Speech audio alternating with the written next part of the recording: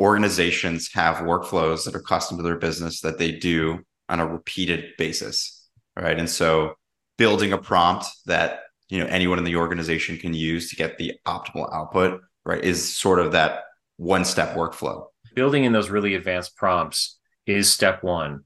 I think step two is also augmenting it with your data, which you vectorize and use enterprise data as context. Those two things can produce an amazing output that greatly increases the accuracy for an enterprise.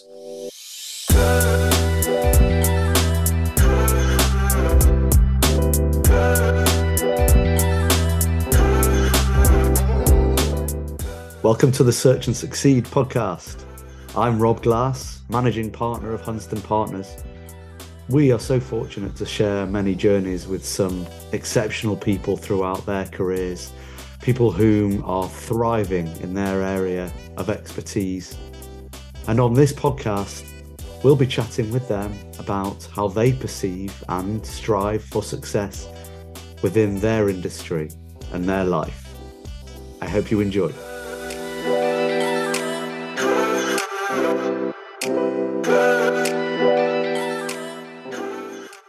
I'm excited about this podcast. Once again, we're with Bret Greenstein, who's a great friend of the podcast, what with this being his third appearance.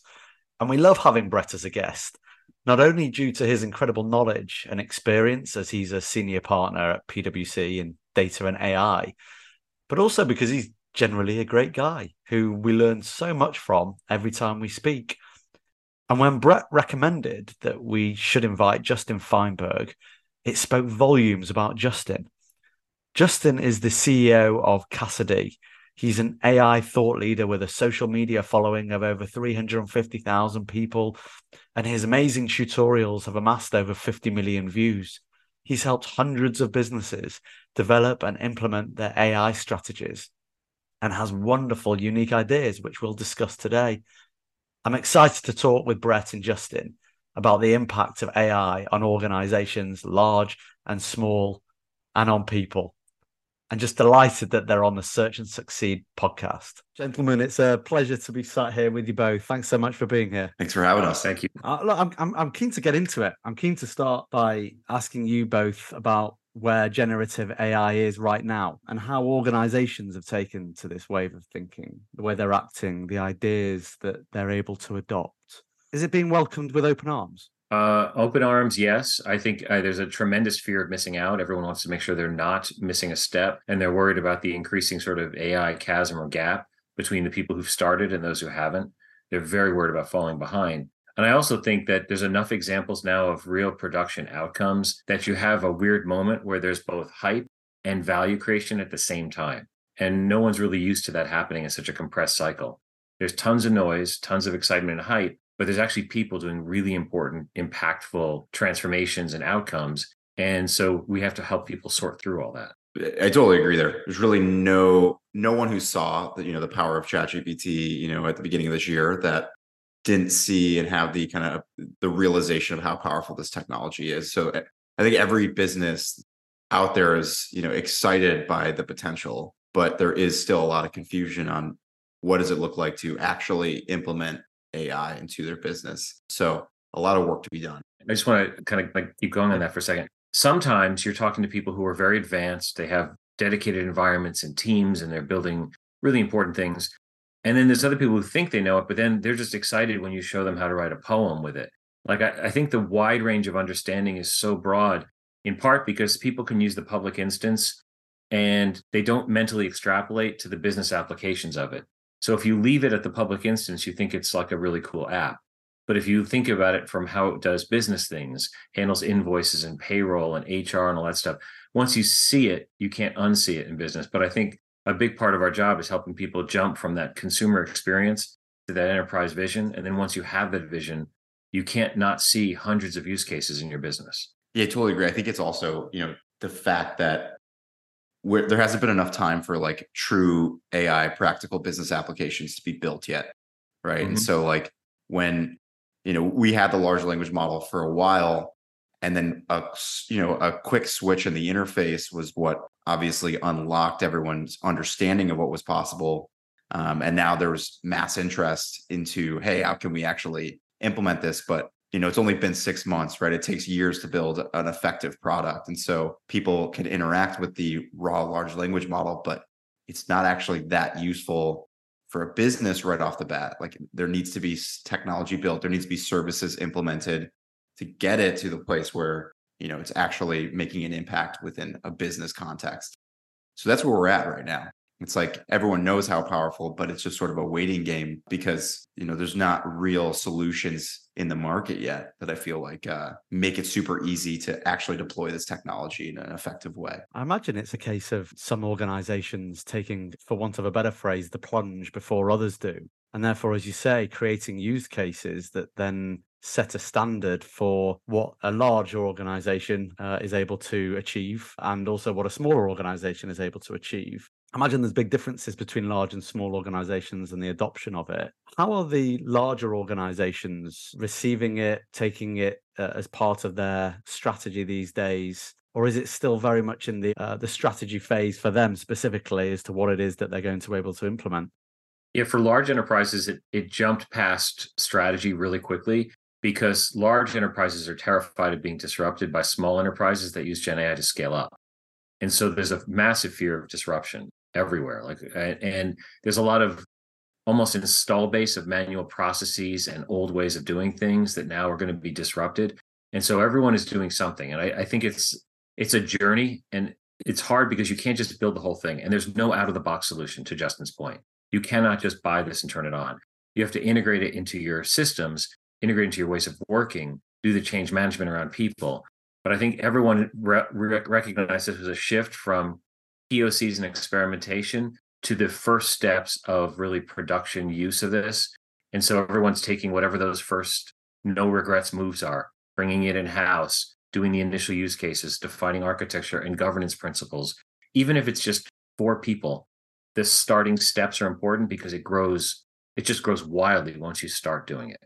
But if you don't start, you're going to just be falling behind and the gap grows. And that's what makes people nervous. To that point, is it easier for a smaller company to adopt AI generally and to infuse it throughout their organization? I mean, I think to Brett's point, right, it's still, I think if anything, the enterprises are the ones willing to, be able to potentially build their own solutions or, invest heavily into services to kind of custom build, AI into their experiences. I think SMBs right now, smaller businesses, they're not the ones that are, working with, PwC necessarily, so they are in a, I think, a more difficult position where right now they can only interact with sort of a large language model. It's not customized to their business.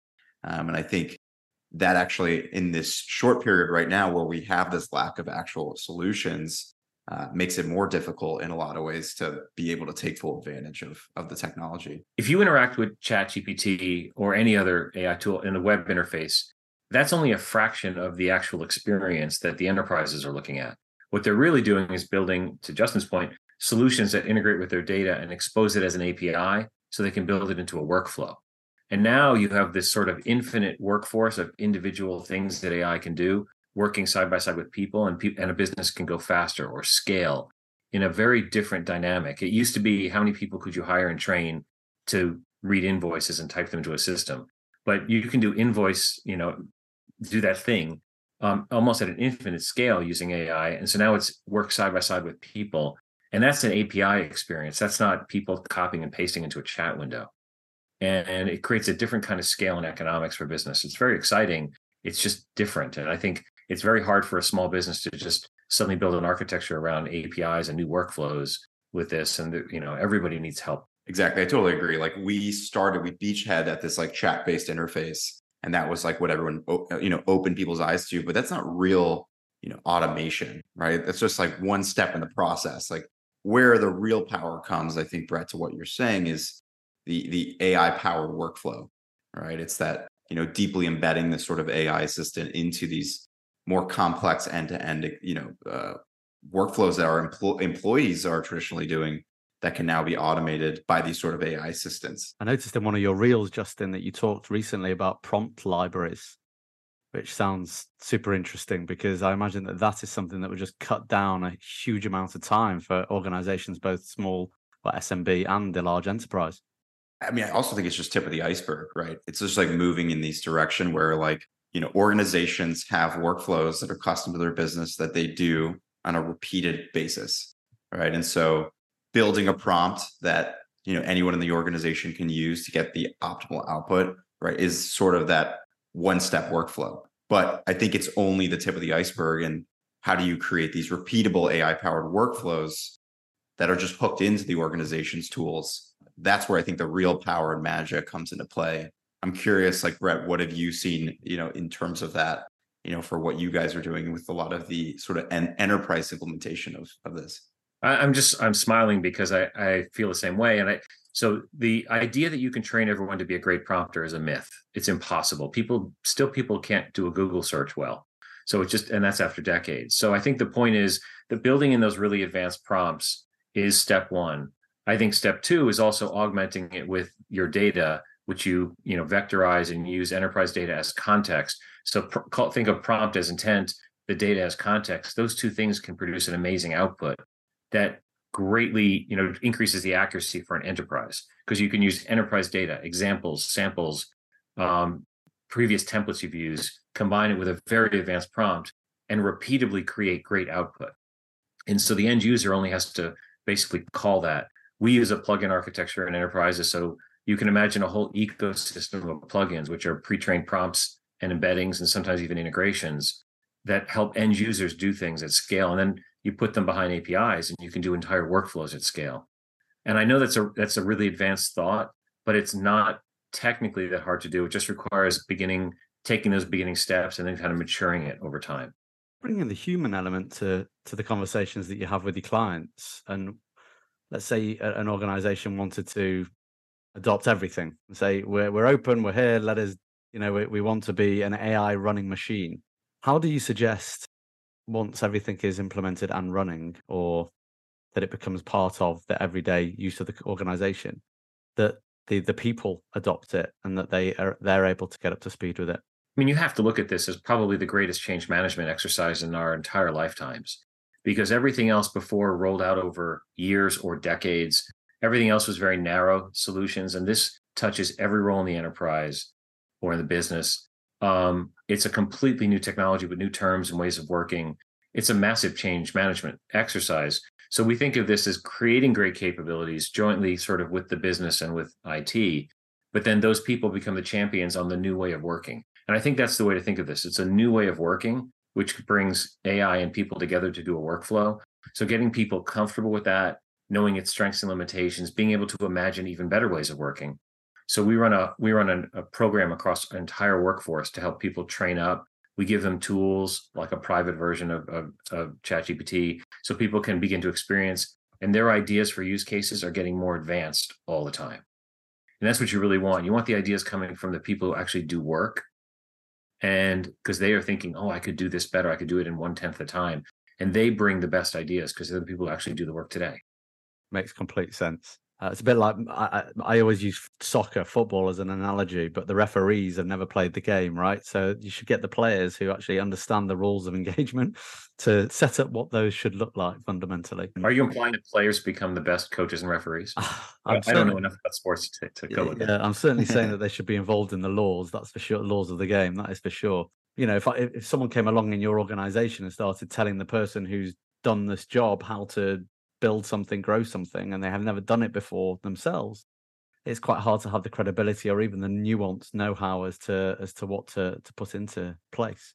I also think it's like in a lot of ways, like the technology doesn't work right now. And what I mean by that is, like, if the average user comes to ChatGPT and says, like, write a blog post about, our newest product, right? And you put that information in, it's not going to be a good blog post. Like, you wouldn't want to put that on your website. It's not like, right, the writing's not yours. If you say, hey, respond to this email, and you click send, the person who gets it and like, this person just wrote a ChatGPT email and just sent it to me, right? Like, it doesn't actually sound like you. And so I think we're actually such in the first inning here where, it still takes this level of a lot of manipulation and involvement and implementation to get it to where you're actually getting, good output and things like that. And so the way that we really get, a lot of adoption is that the tools and the applications we interact with should work much better on the first try, right? There shouldn't have to be this level of engagement from the average user to have to prompt engineer it in the perfect way and all of that, right?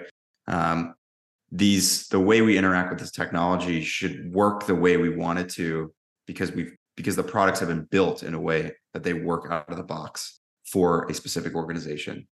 And so I think a lot of what's going to happen over the next years, there's a focus on that customization. It's a focus on bringing in your data, customizing it specifically to a business.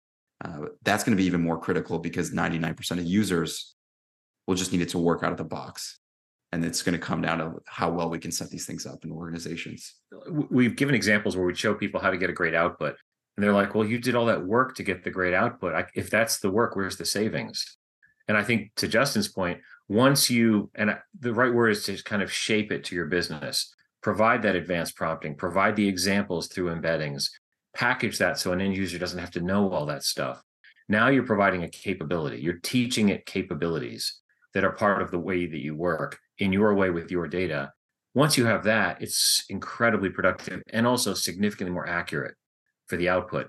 Then people build trust with it because it's producing really good results. We taught it how to respond to RFPs, to proposals. And that took a while. When we first did it, it was a lot of prompts, a lot of iterations. But when we refined it, we got it down to a packaged thing, a canned set of prompts, canned set of examples. And we took something that took 12 days down to 2 days. It was a massive savings, and it was better quality because, all the language and spelling and grammar, we even pre-checked it for legal terms. Like, it was just better. But it took us a while to refine it. And then we refined it, we packaged it. And the end users don't have to know how they did that. They just have to know how to call it. Just a quick pause to the podcast to share with you a charity very close to our hearts, Prevent Breast Cancer, who are just incredibly passionate about stopping the disease before it starts. Prevent Breast Cancer promote healthier lifestyles, screening and early diagnosis. They make sure 100% of their research funding is focused on preventing breast cancer for future generations. They're the only UK charity entirely dedicated to the prediction and prevention of breast cancer. They're right at the front line in the fight against the disease, and we are right behind them. And we talked about larger enterprise and their adoption, but also I suppose SMBs that have ambition and who are looking to grow and scale. I think the organizations generally, right, they have different levels of ambition. So they want to get to a certain size, or they have massive ambitions to grow into a huge enterprise themselves, potentially at some point down the line. And these things normally take a certain period of time.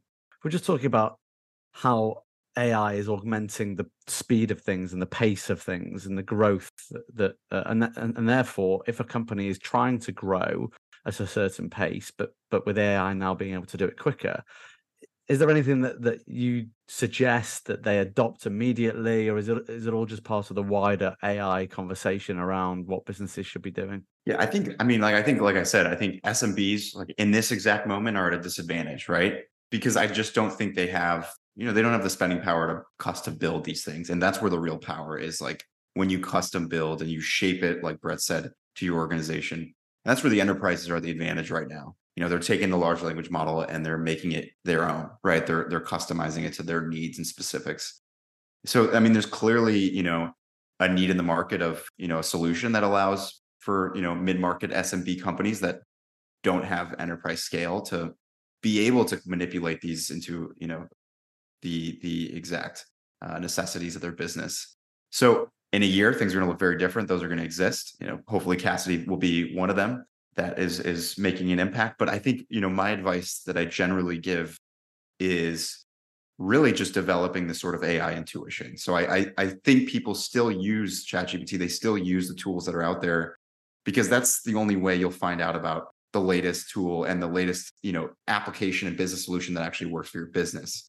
That being said, I would come into it with a realistic approach, right? ChatGPT writing your emails when you're interacting with just a large language model, it's not going to happen in that perfect way right now. And so you think about moving at the rate of practical AI, and that right now for SMBs, sure, they could probably get, a 10% or 20% boost in a, automation today based off of just the large language model. But in a year from now, when you do have the tools accessible to you that are shaped and custom to your needs and your organization, then it moves from 10, 20% to 40, 50. And we just keep moving to that place where it slowly allows for more automation. And I think that's the way I think about it from the SMB mid-market type of, size of company. A little different for enterprises, I think. Yeah, I really agree with your point. You have to think of it in your business model design, even as a small business or a startup, to recognize that this is coming, because it changes the way you think about how you staff up and grow. So there's certain roles that are always constrained. You never have enough of them. Some of those roles could also be done by AI. So if you can be planning for that, you can be looking for solutions that might help you scale those things. Customer service, you could go hire 50 people and train them all up and do it, or 5 people and a lot of AI to handle that and handle on almost infinite scale. So I think you have to look at where the scaling levers are different. I'm intrigued, for example, by the fact that you could write individual emails to your customers or a generic email to all customers, but the incremental cost of writing a personalized email is dropping to nearly zero. I can provide a little bit of context about you, Rob, and the general email I would have sent, and now the email is going to be personalized to you. And the more context I can provide, the more personalized it could be, and the cost of doing that is almost nothing. And suddenly this small business sounds like a high-touch, personalized business. That's a really cool attribute that if you build into your business model now, knowing that a year from now, this is going to be much easier to do. You start thinking ahead. Where are you going? How is this going to help you scale? How can your small business act like a large business in sort of the key areas that matter? Yeah, I love that. It certainly brings us to what the future is going to look like. So you talk about a year down the line, Justin, and beyond that as well. What is that potentially going to look like? What's the entry bar here for organizations as we push into the future? Yeah, I think the power of AI really comes to the ability for it to adapt. And I think we keep bringing up the ability for it to shape to an organization. And so like a year from now, I just think that this idea that you interact with just ChatGPT and it's just this large language model that has no context of your business and is not customized to your workflows. It's not ingrained in those workflows that your employees are doing. We're going to be moving away from that. The focus will be all around how do you build AI solutions that are ridiculously custom to your business. And there's lots of different approaches to get there, right? Custom building and deeply embedding, but there's also the need for solutions that allow for people to set that up. But I think it's going to be an interesting time, right? In the next year, we're also going to see multiple large language models just as powerful as GPT-4, right? And so the landscape is going to change. We're really in the first inning here. I think people still just immediately equate AI with just ChatGPT, and they don't really know what else is out there. And I think a lot of that is going to change, and people are going to realize, how diverse this landscape is, and really the power from a business solution perspective. Because I actually don't think we're there yet. I think we're still in the, hey, this is pretty cool, can write a poem phase. So that's where I think the year, what happens over the next year. Yeah, I find it amazing that we're just seeing the glimmer of where this actually shapes up. And this isn't hyperbole. It's happening underneath us. Most people are consuming it behind the curve. But the stuff that we can see, Justin, I know you've talked a lot about Code Interpreter. I'm fascinated by the ability to do really structured data analytics with generative AI. It's incredible. Its ability to reason, some of the early work on agents. There's a lot of stuff coming, and not to mention that the next wave of models coming out from all the major platforms are going to be 5 times larger than the ones we're already dealing with. And so you get this wider set of capability, lower incremental cost of using it because the costs are dropping for consumption, and you get these new capabilities, higher degrees of autonomy, greater ability to do math and complex reasoning. I get that there's kind of this, I do feel there's a gap between the people who are still just typing in a prompt window versus the people who are beginning to explore some of the most advanced capabilities. We should be excited, though, that I think it's the job of all of us and other businesses to make it easier to consume those advanced capabilities. So as long as we're operating on those and then packaging them and making it easier to consume, I think there's a tremendous upside for productivity and benefits for people. I just think are overwhelming. It's really exciting. Yeah, and to that point, you guys are in this every day, right? You're the experts in it. Let's call me someone that talks around the subject, and I'll even put myself into the layman category, which is fine, but the user. And therefore, I'd imagine that through every piece of software or everything that we purchase as we go into the next 5-10 years, that AI will fundamentally be infused within that. And therefore, we'll have no choice really but to be adopting whatever form of AI is going to augment whatever it is that we're doing, I assume. Are we even going to notice a few years from now that that's happening? Right. We were having a conversation over coffee the other day with a group of people, and we realized that just in the last 9 months, students graduated college because of ChatGPT. They used it to do their work. They got better at their work.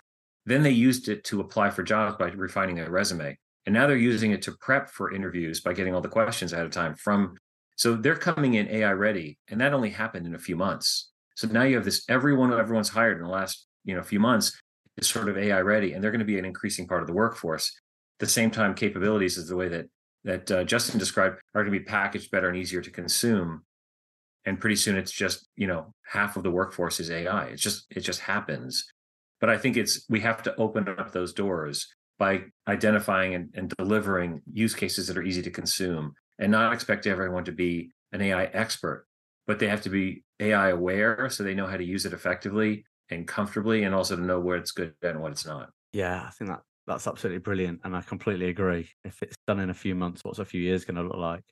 Justin, Cassidy connects with tools like Zendesk and Slack and Notion for employee workflow, right? It's something I picked up from what you guys do. And the employee side of things is something that's really close to my heart with what I do for a living.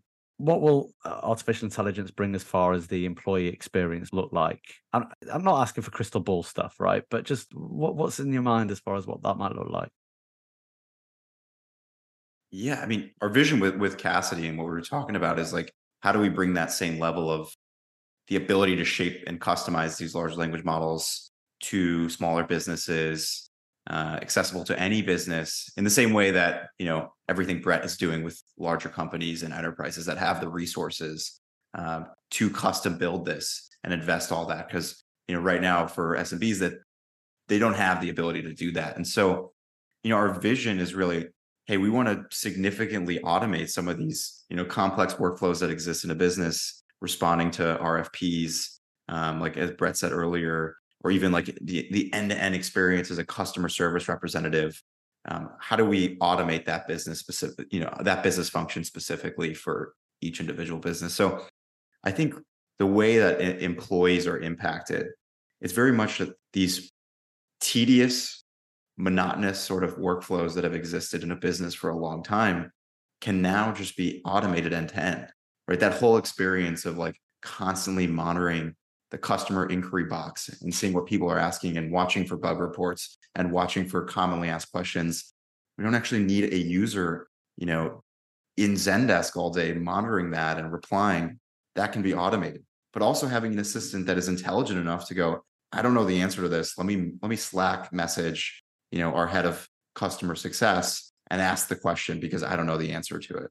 Right. And so for employees, they can focus on the things that, they didn't even maybe even really realize that they could be focusing their attention to, right? These autonomous, agents essentially can be running the business in a lot of ways. And we want to bring that power to every business, not necessarily just the large enterprises that can afford to really invest the resources into it.